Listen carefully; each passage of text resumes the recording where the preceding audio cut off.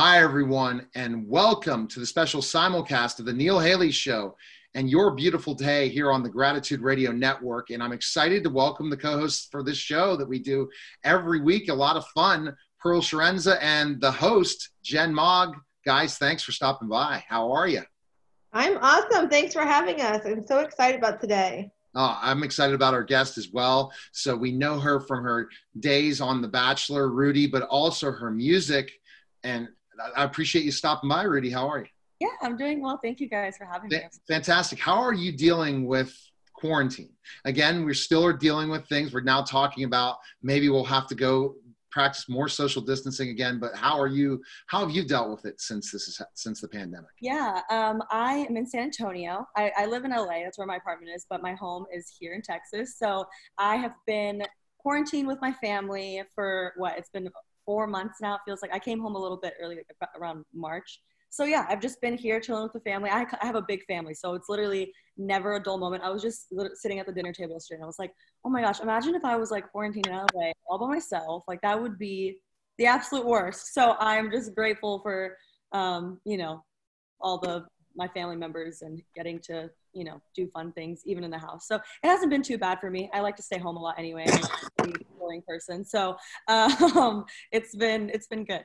Awesome. All right. So Jen, what is your first question for Rudy? Hi, Rudy. It's Jennifer, Mother of Gratitude, where every woman is a mother of gratitude. And I believe everyone has gifts. And when you open one, there's another one waiting. Tell me how growing up impacted where you are now. I think mainly just in Texas and San Antonio, I didn't honestly really appreciate it until I moved away, if I'm being honest. And I kind of always was like, I want to get out of San Antonio. I want to live in LA or New York. I want to be in the city. And then the second that I moved, I was like, oh, I miss home. And I think really the main thing that I missed was, other than my family, was just, it's just very go, go, go, go, go, go, go, right? And here I get to come home and just relax and be in nature. And, that's kind of, it just, growing up in a small, like suburban area compared to growing up in the city, it made me who I am. And I absolutely love that. So like I said, unfortunately, when I was younger, I was a little pain in the butt and like just wanted to get out. But the second I did, I missed it like crazy. So yeah. That's interesting. And, Pearl, it's a lot of times we see things in certain ways where we want to be somewhere else, then we see the reality of it, and then we see how important home is. And that Haley sees that. And Rudy sees that, and Pearl, you definitely see that. Yeah. Yeah. I mean, I'm probably old enough to be Rudy's mom, but my kids are starting to grow. And it's funny, our oldest is always like, I want to be out of the house.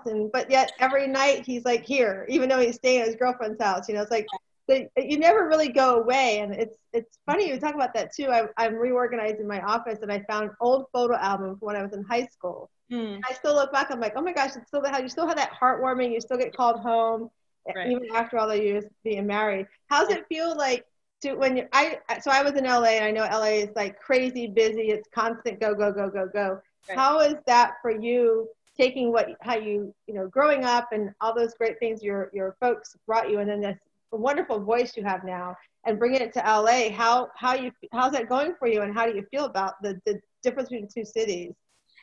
It's great. I didn't like it at first, to be honest. I went and I was like, oh my gosh, it was just so different from what I was used to.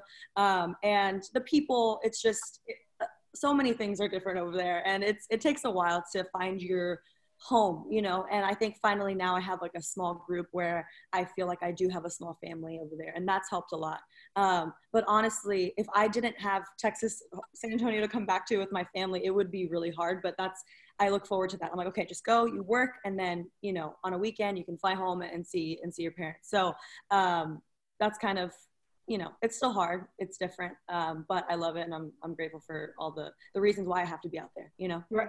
Awesome. Yeah, and I have to say, you have a beautiful voice. I love your R&B, the way you come across, and I'm going to watch my language here, by that one song where you said, I was like, yeah, just tell it like it is. I thought that was so cool. So I just think you're very real for me with your music. And, no matter how young I get, I still love to listen to the music. And I think it's just amazing voice you have. I really appreciate that. I think being real is like if I can take away one thing from my music, I want it to be real. That's it. And so when people compliment me on that, it's a huge compliment for me. So yeah, and for me, I'll just say one more thing. That I know Jen's got lots of questions. For me, it's really important because I work with women that are like in their 30s, like early 30s to the late 60s, and I'm all about don't look back when you get older like I am. I'm in my 50s and wonder where you were in the story and why didn't you go after the dream. And I think it's amazing that you're going after your dream. And one of the big questions I have is,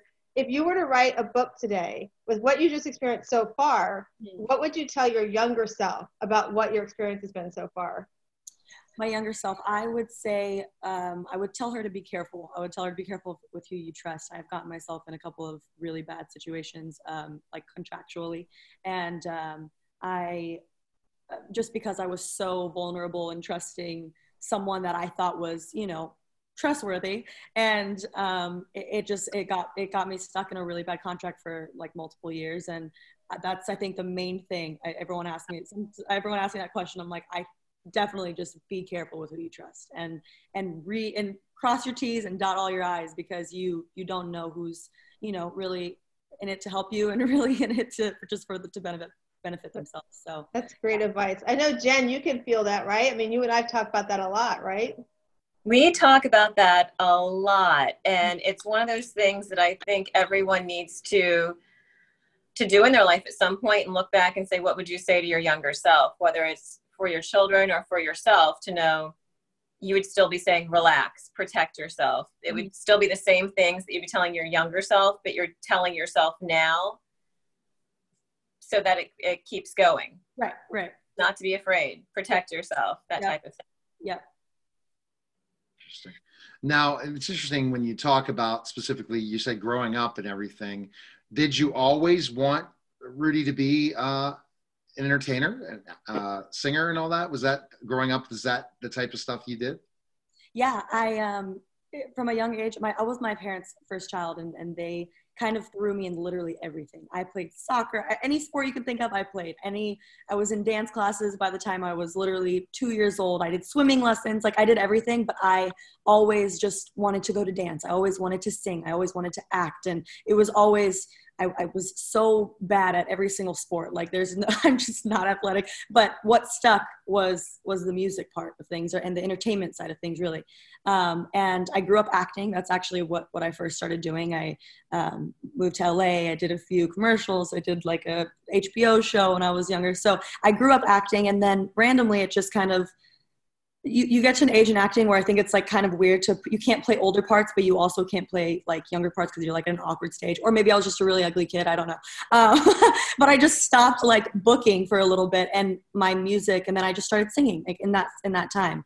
And that's kind of when it kind of switched for me. And it went from like I just acted for so long, and then I started really taking singing seriously, and it just started taking off in little ways, and I just really liked it. So yeah. All right, Jen, what next question do you have for Rudy? That is so cool, Rudy. Thanks. One thing that I love about your music is that it's so authentic.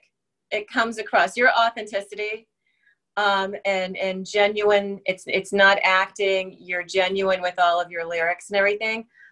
What groups inspired you and still inspire you? Growing up, I loved jazz, old jazz, and Billie Holiday, Ella Fitzgerald, Etta James, just like the classic good. Those are like my favorites growing up. I think I got it. My mom, dad, who I never got to meet, she said he loved jazz, like old music like that. So I think that's where I got that from, because it was like from a young age, I just always loved jazz music. But the older I got, I started getting into more like modern things, and which is funny. But I love Christina Aguilera. Anyone that can perform and sing, like that's my thing. I like to put on a show. I like to like show people how I feel while I'm on stage, right? I don't just like to sing a song.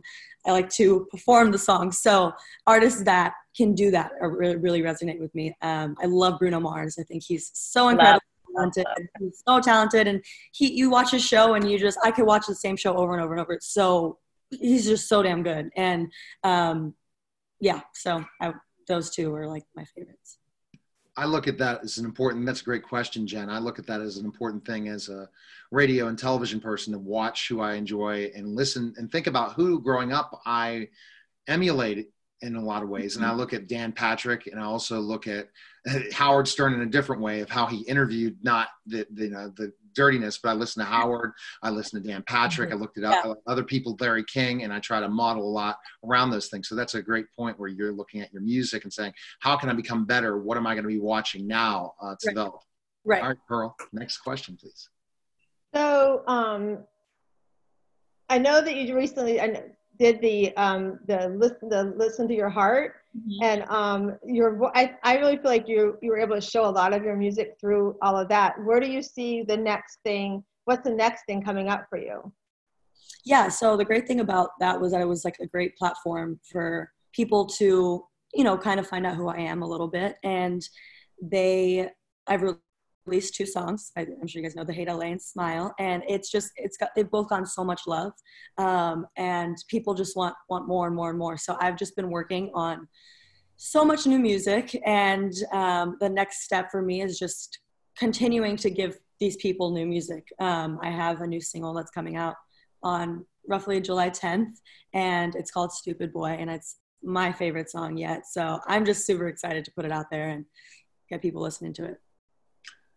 When you talk about the platform and the opportunities you've had, how much are your fans important in your success, especially as a musician now, because they remember you from different days, and that you keep that audience, right? That's an important part of finding your audience and keeping your tribe to all your stuff.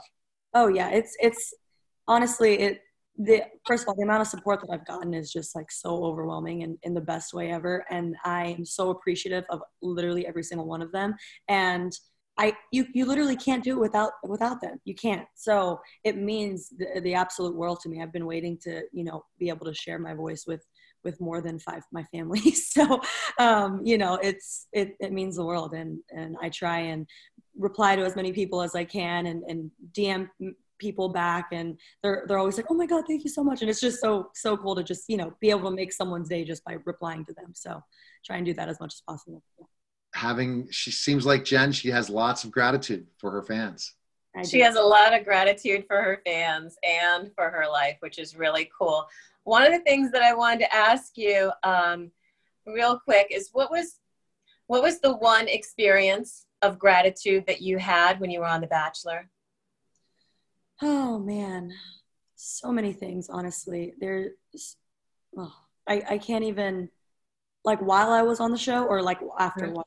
Like if there was one, if whether you were on it or off it, there was just like that one experience that you had that was like full of gratitude. I think honestly realizing that, because it's like every day is, you have no idea what's going to happen. You have absolutely no idea what's going to happen. It literally could be a great day. And wasn't in contact with my family. And as you know, probably by now, I'm like obsessed with them. That was very hard for me. So just learning, I think, how to take it day by day. And I know that sounds cliche, but I genuinely didn't really learn that. You hear that all the time, right? You hear, okay, just my mom says all the time, Rudy, take it day by day, just one day at a time. But I never learned that until being on the show. And because if you didn't, then you would literally drive yourself crazy. So you have to just do it. You have to take it one day at a time, literally 1 hour at a time, because things are so crazy. You just don't know.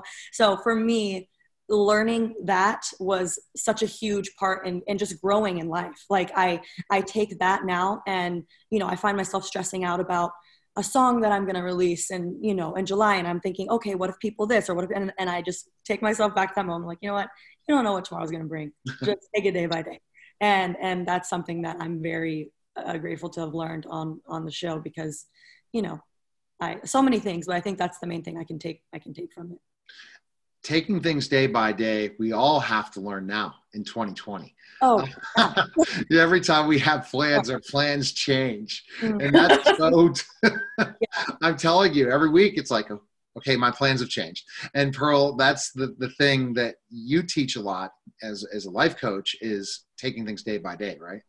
Yes. And Rudy, your mom gave you such amazing advice. I mean, if you take that day by day, and that's a lot what I work on when I have an annual retreat with women. We get 20 women together. We're in our PJs, no makeup, no phone and everything. So we don't have, it's just all female. And the one thing we talk about is that, I read something in your bio where 7 days was like the longest. I think you said it a couple of times. You've been without anybody. I'm like, I'm so glad you had to do that experience, because now you as I coach my clients, is we don't need anybody to be successful. And I think you've learned that lesson through what your mom has told you and your experience now. Yeah. And I think that's awesome. And so you should be committed to keep that up. I would love to see you keep doing that, because you're a strong woman, and you've been, you've learned some great lessons as you shared.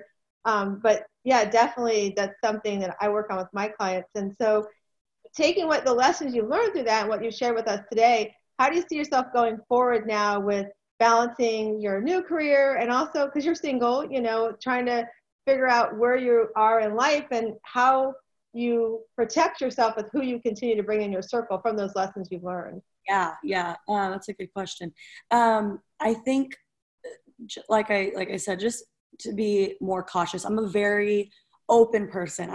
I'm very free, and just, I am who I am. I love people. I love meeting new people, making friends, but it's, I'm also at the point where I'm 25, and I used to always be about, oh my God, I love having hundreds of friends and blah, blah, blah, blah. And it's not about that. For me, it's more about just keeping my circle small and having those, core people that you can really trust and take with you on your journey, So I think that's the main thing, is just, like I said, being careful with who you can trust, and yeah, and that's it. And taking things day by day, just literally all the lessons that I've learned.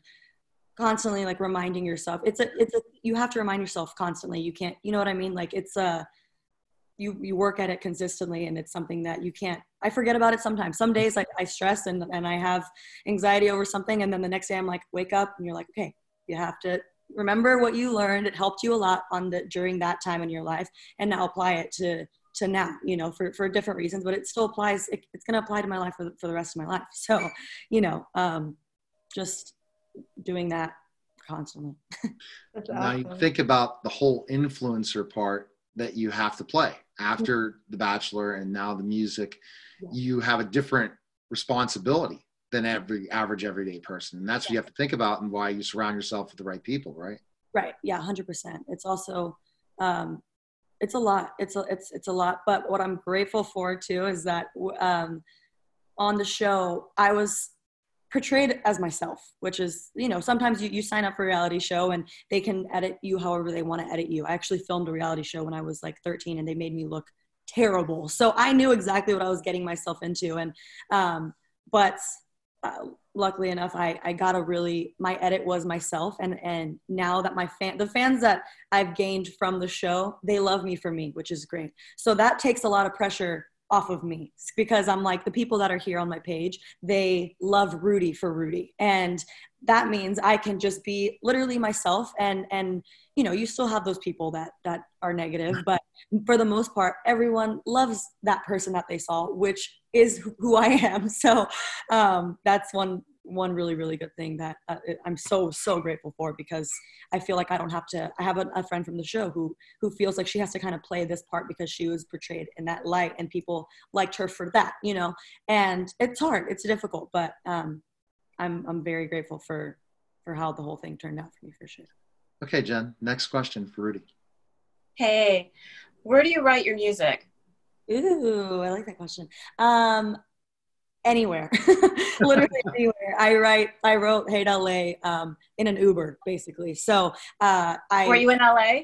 I was in LA. Yeah, I was. I was literally just got broken up with my ex, and I was driving in an Uber, and I was just like crying my eyes out in this Uber.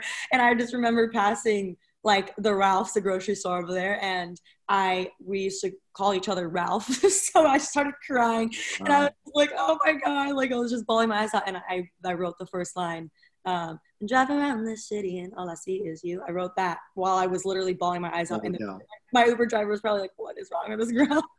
But yeah, I write literally anywhere, anytime that I'm inspired. Sometimes I'll be, when the movie theaters were open, I would hear like a line that someone would say and I would take out my phone and just write it. Just whatever inspires me, at any time. I always have my phone on me, just in case, and find inspiration whenever, wherever. So. I have a notebook with me that I carry everywhere. Love that. And so one thing that I want to do is I want to invite you out. Gratitude Radio Network is going to be headquartered in I'm so happy, sorry, in Clearwater. It's an 8,400 square foot building. Oh my God, amazing. Yeah, and I'm in charge of Steve Boyer's legacy. He's giving me his legacy, which is all the 5 Emmys that he's won, the Oscar that he's won, the gold records. Yeah. And we're going to have one side set up for analog for when he was writing with the Rolling Stones and Eric Clapton, and everything's going to be on one side. On the other side is going to be digital. So if you ever want a place to land and just kind of, the beach is right there. We're right by the beach. Oh, that's amazing.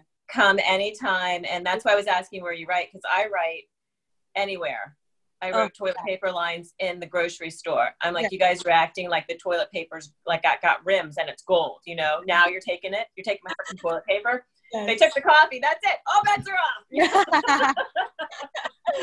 That's hilarious. Yeah, no, I'm the same way, and I so appreciate that. It definitely sounds absolutely amazing. So, well, that leads me to where are you? What's next, Rudy? Where can we find you? Are you going to be, on anywhere with your music? Where can we find you, or find out how we can follow you on those appearances? Yeah. I think the main thing is Instagram. It's just Rudy, and it's so confusing. I tell people, and they're like, oh, so Rudy, and I'm like, no, it's literally ITSJUST.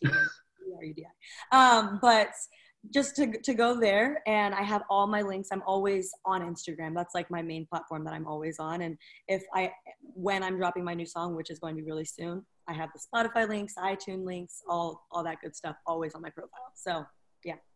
Well, I followed you this morning, so. They just have to swipe up, right? That's all, right? Exactly. It's super easy. That's the nice thing once you go over 10 G's, right? When you have 10,000 Instagram, exactly.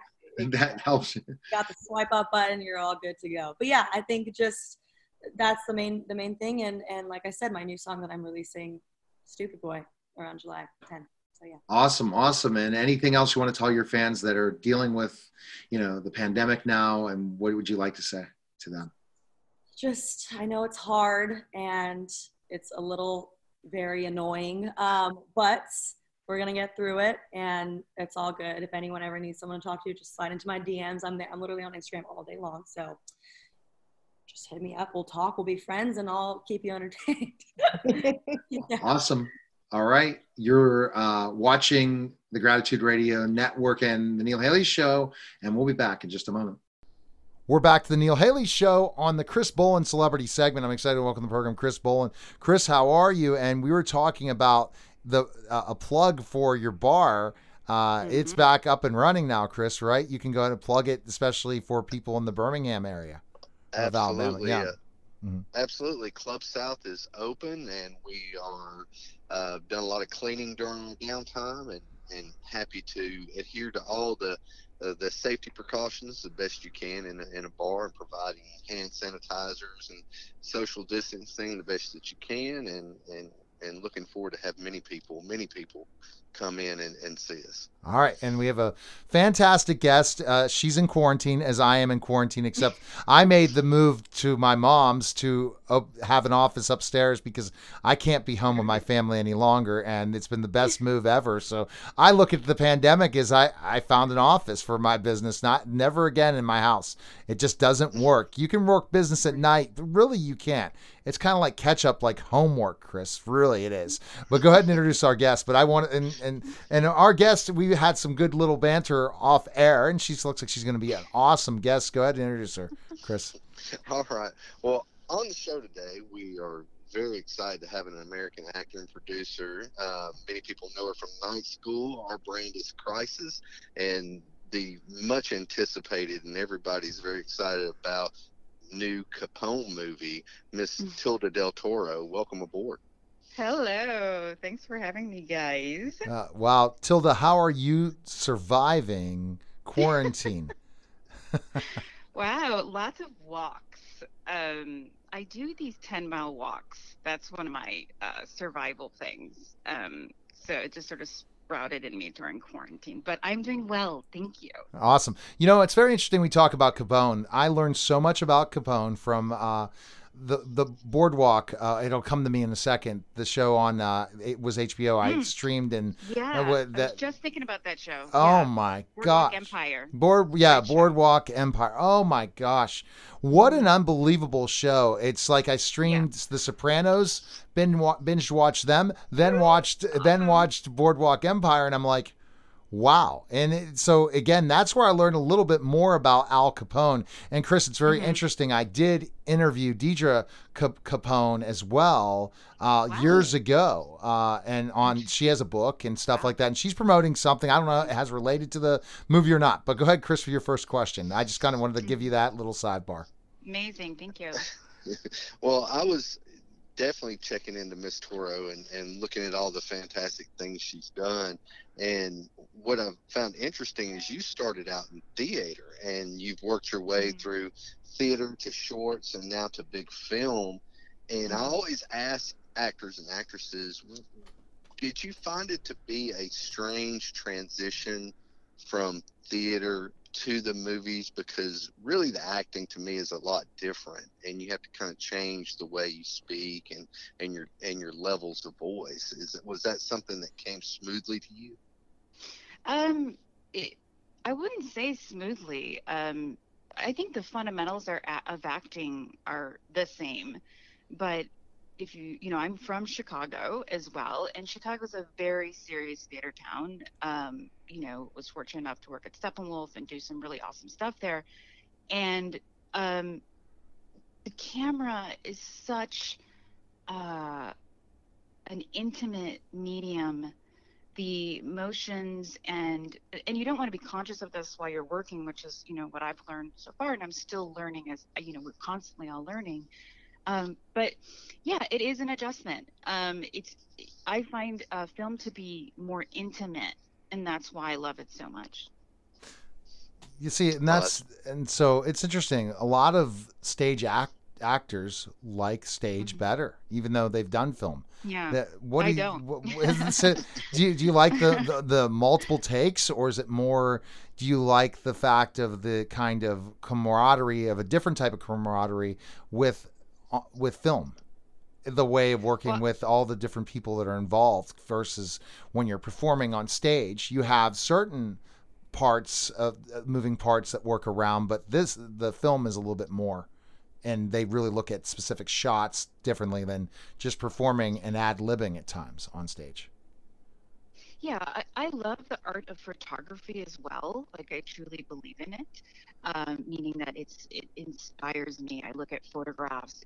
Film is an extension of a moving photograph. I was watching a Martin Scorsese documentary that just became available during quarantine yesterday, and it was so intimate because it was just so honest. This is going to sound strange, but it was anticlimactic because it was just like Scorsese getting the shots and getting what he needs. But when you watch him working, you see, that he's looking at all elements. And as the actor, you get the chance to live in sort of a moving photograph. And to me, I also love the aspect, in theater, you do it over and over and over again. And I love the magic of capturing something or being involved in something where something very specific is being captured, and it's only captured for that moment. Yes, only that moment. And there's just so many different shots. I never got to do any movies. I ended up one time I got to play Darth Vader in a cable access type of deal where it was a ice bucket challenge. I'm 6'10". I'm a former professional wrestler too, but I have a television show on there, but they just said, okay, we're going to do a shoot. And I saw how time consuming it was just to do a short ice bucket challenge as Darth Vader. I'm in my Darth Vader suit the entire time. And okay, that shot didn't work. Let's do this shot. And that's the process of finally putting it to a finality of something, right? And you like that, I guess. I love that. Yeah. And there's there's certain challenges that, I think theater is just so like, it's like, I'm doing this, I'm going to do it. And that's very thrilling as well, because you're really in the moment. With film and cameras and stuff like that, you're also, like you said, working with the plethora of other people who are also working on what they need to look at. And so, and then it's taking a really long time. So it's a, it's a challenge of getting to the specific, it's all these elements at once coming together and making it like magic. And, I find that very, very thrilling. It can be boring in an artistic way, meaning like that's part of the challenge. Like, okay, we're just setting this shot. But like I said, I actually love the anticlimacticness of it. Like I love like, just shooting or just walk, but the quality and what everyone's doing and the costumes and the cameras and everything, it's like, I love it. That's great. You do. I mean, it's wow. Go ahead, Chris. I was going to say, when you found your love for acting, is that something that your family was into? Did your family have influence on your decision to act, or was that just something that you found on your own? I found it on my own. I'm not really even sure how I did it. I mean, I know how I did it. I was fortunate enough to live in a city where, there was just theater everywhere, and so I could get on the bus and the train. My parents are very working class immigrants, and they were supportive, but they didn't send me to like an art school or stuff like, you know what I mean? So I was like, but they did teach me that whatever I wanted to do, I can go do it. And I remember, after doing theater in Chicago, and my dad, who's I love dearly, he just, he's not a confrontational guy, but he just said, and I'm getting emotional, but he's like, I just don't want you to be like every other actress, like just waiting. And I know that he said that because he loves me. And I was very persistent and, came out to LA anyway. They are totally excited now, and they like, they just feel like, okay, this our daughter she's going to do what she wants to do kind of thing. So they completely have always supported me, but they were scared. They were scared. Like most families would be, right? Yeah. Well, how hey, Dad, I'm going to and I remember, I think, yeah. It was like, hey, Dad, I don't think I'm going to finish college. I think I'm just going to go to LA, See, and then that's an interesting part is the point of, I think when you have a father-daughter relationship where they want so much for each other, it becomes so powerful. It becomes something where, you know what, I know I can trust my dad in this situation, and I believe, and I'm going to try to do my very best for him. Yeah, and my dad, he worked so hard. He worked in a factory his whole life, and I've always just wanted to make him proud. It may have been a strange way that I did it, meaning like it wasn't the way he expected. I'm sure he would have been happy me being a lawyer, and it's just very traditional stuff. But I just want to make my dad proud even today. And you mentioned that you moving out to LA. Was that how you got the chance to read for this role for Capone? Well, yeah. I mean, sort of I got the chance to read for Capone because I auditioned for it. So definitely from the work that I did, it shot in Louisiana, and I have invested time into the South in Louisiana, and I love the South, and I've spent a lot of time in New Orleans, and have friends there, and did have a place there until recently, since the whole quarantine came down, because the film community is amazing. So that's how I got connected to Capone, and I auditioned for it, and I did the work that actors do, and I put myself on tape. Oddly, I just put myself on tape. Usually I'll do it a few times, and then, I correct my work, but I did it, and I only did one take. And the people I was working with, a couple friends of mine were helping me tape. They were just like, I think it's it. And I'm like, yeah, I think you're right. Like, I think I'm not going to mess with it. I'm just going to send it in. And it came through.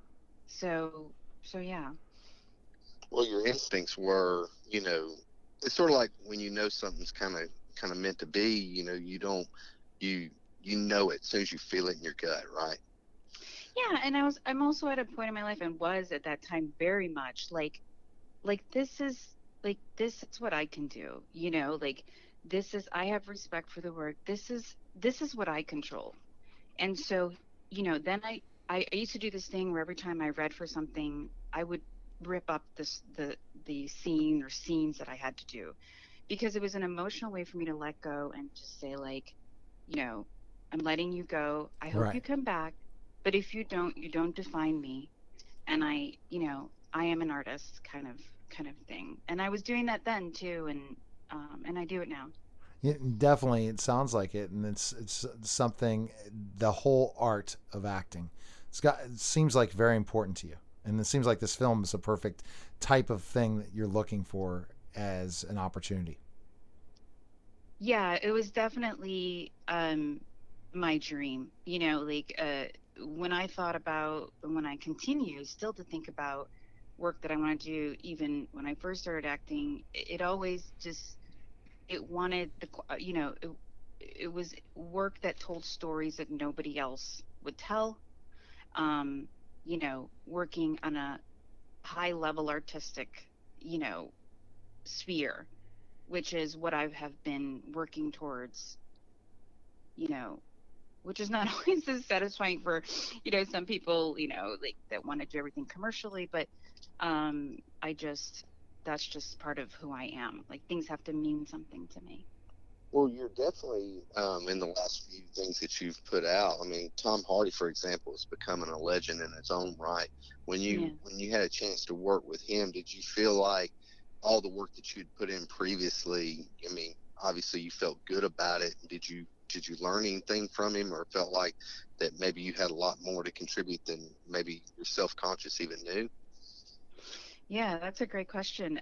So I'm still in the process of all that. I did, I've worked really hard training wise. You guys probably know that even before. When I got the part, I worked really hard as well. I did a lot of stuff on my own. If you see the movie, you see that I speak Italian. If you see the audition, Italian is like, it feels like gibberish, which was great that I wasn't worried about it. But I worked with a physical coach. I worked with an acting coach. I worked on my voice. I worked on my body. I learned Italian very specifically for that part, meaning the specific type of Italian that, me and my coach decided on, and that, I worked with the film and what the director was good with. Tom was so giving and so present with me, and never treated me like anything other than his equal. And, I think at some point, he said to me, "Do you need anything from me?" And I'm just like, one like, you said, you're fine. You know what I mean? But he was just, so kind. And what I felt more, and I was talking to someone else about this, because, you sort of get this sort of imposter syndrome, sometimes, or I did. That's been one of my biggest challenges. And I saw how committed everybody was.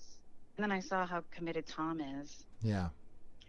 And then I'm like, oh my God, I found my people. It was more like that. Oh, that's amazing. Like, see, that's great. Yeah, I was like, oh, these guys get me, So kind of jumping to Capone and just the story of Capone, not going into the movie, because I know Chris has those questions.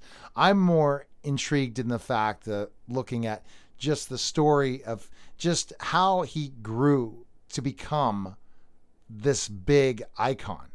People don't understand the fact that he was, before certain, New York mafia were big time. He showed, right. He was that, I'm trying to remember Gotti. Before Gotti is Al Capone. And Al rose the same way as Gotti in certain ways. Wouldn't you agree? In the way he moved up the crime family to becoming the big guy? Yeah, I also want to add just that, like, I think I read something once that, like, if Al Capone were a legal CEO of a company, you know what I mean? Like, his skills were higher than, even higher than some people that we admire who have legal companies, who are running huge things. And so, I'm not justifying things that Al Capone has done, but I'm just saying, his level of intelligence and how he rose. And absolutely, I mean, it's really the story of people who had nothing, which, not going into the film too much, but, is talked about a bit in the film. People who had nothing who made something. Again, I am not, justifying things that Capone did, but about, his intelligence as a person. Oh my gosh. And running a huge company. You know what I mean? Like, oh yeah. But and he does it a lot of ways that CEOs of companies that did do it legally, but yet really not legally, undercut and had their specific hiring practices and different things. Yeah. So Chris, next question for Tilda, but that's my thought process when thinking of Capone. I'm thinking of Boardwalk Empire right now, but ultimately because that showed the rise of him as a nobody to a somebody. But then I've watched lots of stories of John Gotti that reminds me of the same thing. Chris, are you familiar with John Gotti as well? Absolutely. Yeah, I'm not as familiar with John Gotti, so I can't really. You should go back and check those things out.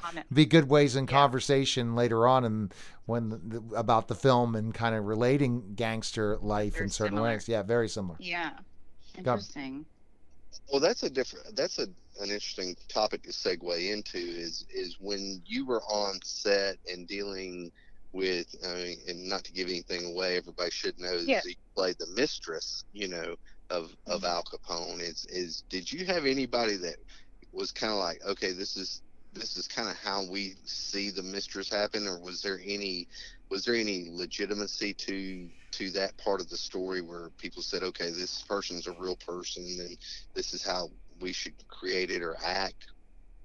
Yeah, so there's legitimacies that he was a womanizer. There's lots of I think there is an actual. He did have a mistress, not named Mona Lisa. I think I represent, some of those women, and then to not give the film away, I represent, another possibility that's out there about Capone and his life outside of his home. Let's just say that. I had an idea about her. I worked on her, and then I got together with Josh Trank, the director and writer and editor, and he had ideas that I hadn't thought about, which were great. I thought of her more as sort of like, is she this call girl, kind of thing. And Josh was like, no, she's in love with him. She's a woman in his life, and she is like many other people in Al Capone's life, where their life is directly built around his. They're affected by him. Their lives, they fear him, they love him, all these things. So that was the process. And then I had my own process, and then Josh and I had a dialogue and process about it. Well, that's fascinating, though. Yeah, for such a big movie that he gave you basically creative rights on it, to a sense, and that's got to make you feel good, 1,000%. Yeah, it's wonderful. Josh, he is very specific about what he wants, but just go back to the acting training. Like, your job is to show up. You know what I mean? Like, and you don't just show up. You show up with all you've got, and then you work with people, and you stay flexible, and you know what I mean? And you work, if there's something you're very passionate about, but Josh was specific about certain things that he wanted, but because I had done all the work, I was able to, mold it to him. Exactly. It sounds like it. Yeah. It sounds really true. And wow, I'm thinking about it. But like when you talk about specifically enough Capone as the person, the things that we saw in Boardwalk Empire about Capone, were a lot of those part of the story, a little bit of, how he had a special needs son. Was that true? And different things that they put out in that one? Because that's the one that's in my memory right now. Yeah. So there is a man who is claiming to be Capone's son or grandson, or, but derivative from this idea, that there was another child out there. And so that's, a lot of these things are, Capone didn't write anything down, and also his wife burned all of the letters that he wrote to her while he was at Alcatraz. So, oh, wow. Yeah. So there was probably so much humanity in that. But yeah, I think I lost track, but what exactly were you asking? No, the special needs son, that before with the marriage. He was. Oh, right. Yeah. So, what specifically? No, specifically that was the true part of the story. That his son. Yeah, for sure. Wow. Yeah, I saw that as well. Sorry, I went on, other things, but it's like, yeah, I mean, I think that what we're looking at is this is a family man as well. Also, there are many stories of Al Capone doing really good things for people. You know what I mean? Like helping them with surgeries and like giving, it's sort of, the vigilante, or like the Robin Hood of the neighborhood. Exactly. And he became like iconic in Chicago. Absolutely. And so, wow, and that's the thing. So I guess without giving anything away, the film comes out, Tilda, when? The film is on VOD now. Okay. It was recently released, but it is going to have a theatrical release once we're out of, quarantine. COVID is the word on the street.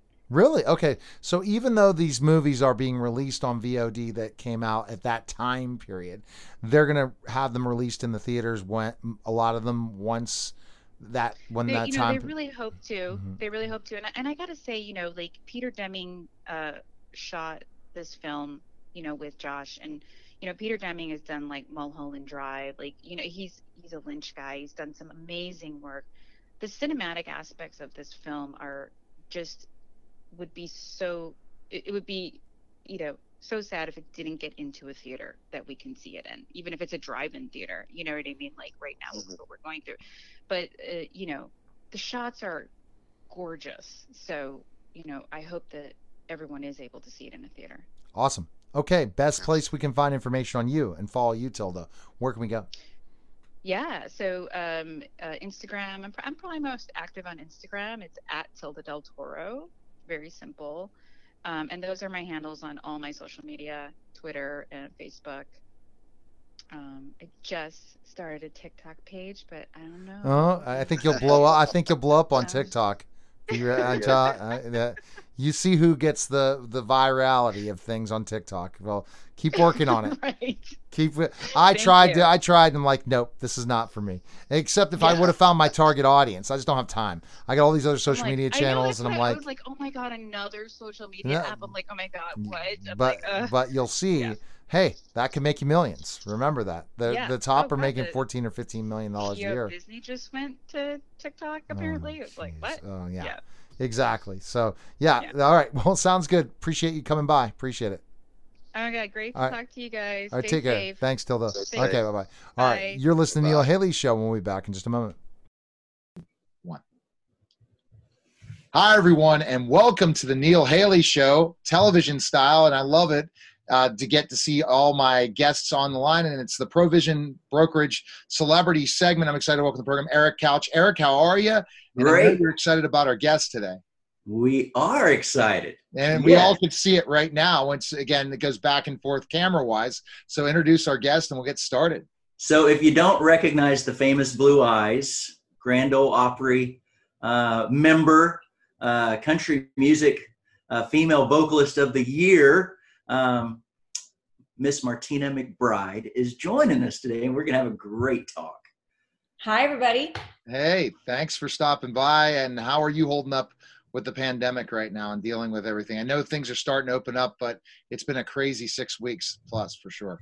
Yeah, it has. I'm doing okay. You know, I'm a little bit of a homebody anyway, so it hasn't been too difficult for me or too big of an adjustment staying home.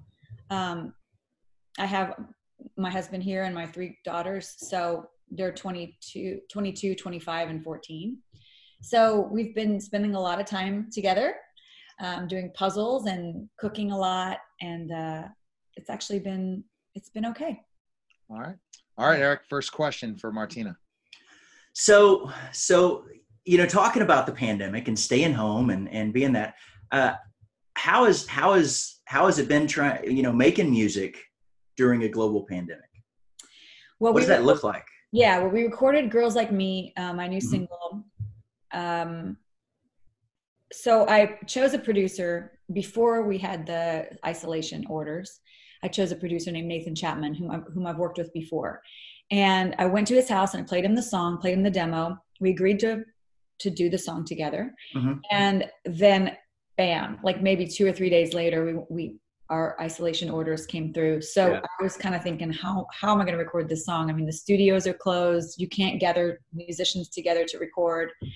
Well, luckily, he's brilliant, and he is a gifted musician, and he was able to play every instrument on the record and record them at his house and do the background vocals as well. My husband and I own a studio in Nashville called Blackbird Studio, mm-hmm.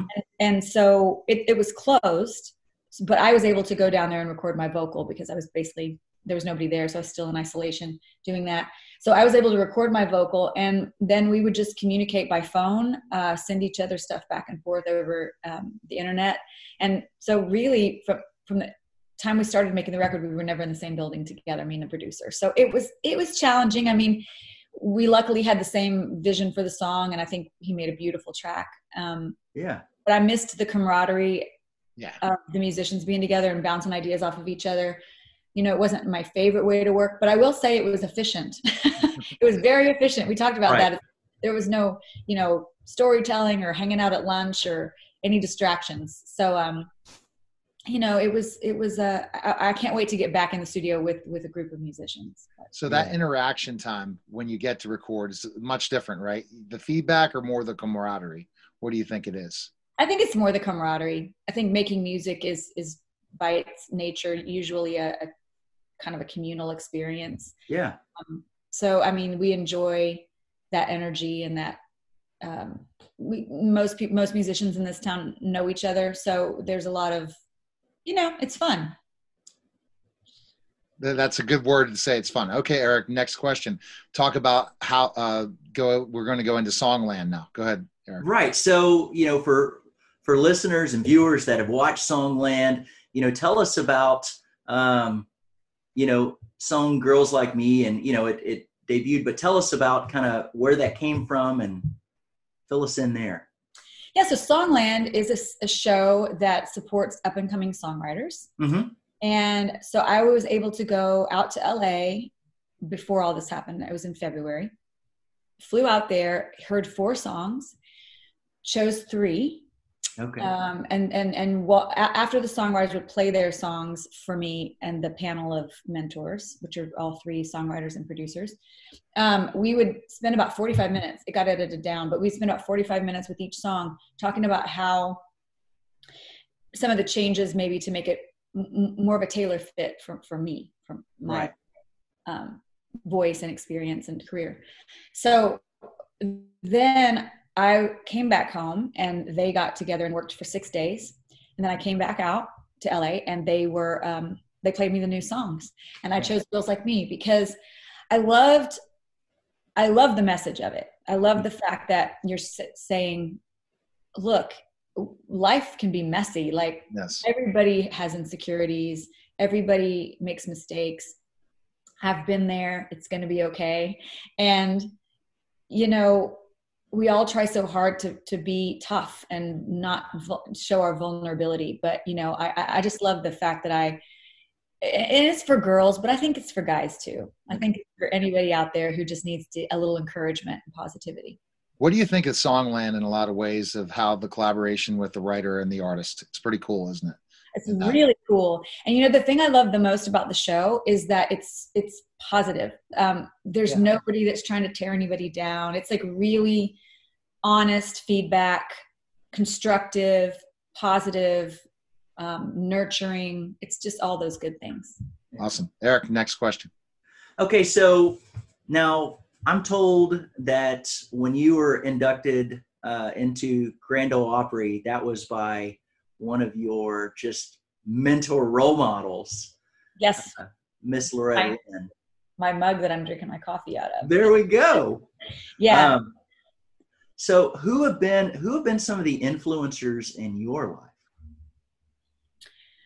Well, let's see. When I was growing up, my biggest vocal idol was Linda Ronstadt. Yeah. And also Pat Benatar. I was a very big Pat Benatar fan. I'd spend hours in my bedroom singing to those two women's records. Yeah. Loretta, obviously, and I've gotten the chance to get to know her over the past few years, which is a life treasure. And then Reba. You know, I always looked up to Reba a lot, the way she conducted her business and the way she carried herself and her, you know, her individuality and her singing. So those are probably three that I can think of off the top of my head. But a lot of people, you know, you take a little bit of something from everybody as you're listening and growing up, especially. Yeah. And you see that, and when you take those mentors and put it together into your own image, your own thought process. And that's always a work in progress, right? Even trying to grow in your career and say, okay, I need to make some changes here or there. Do you critique yourself a lot? Oh yeah.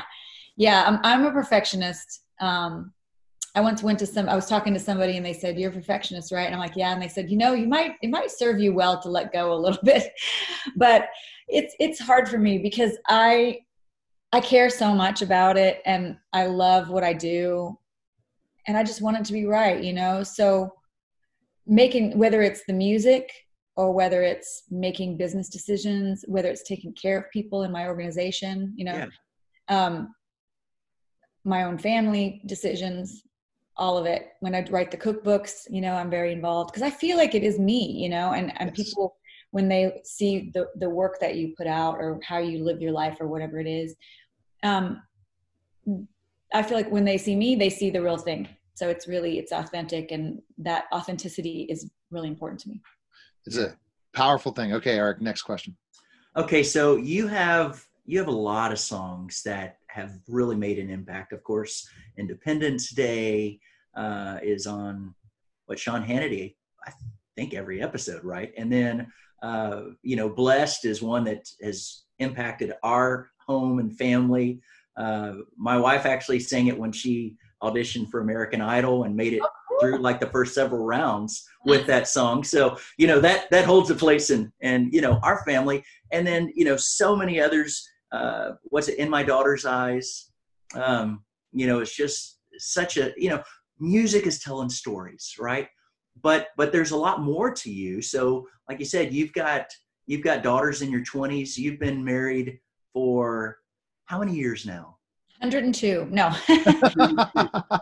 Friday, it'll be 32 years. Oh, 32 years. Congratulations.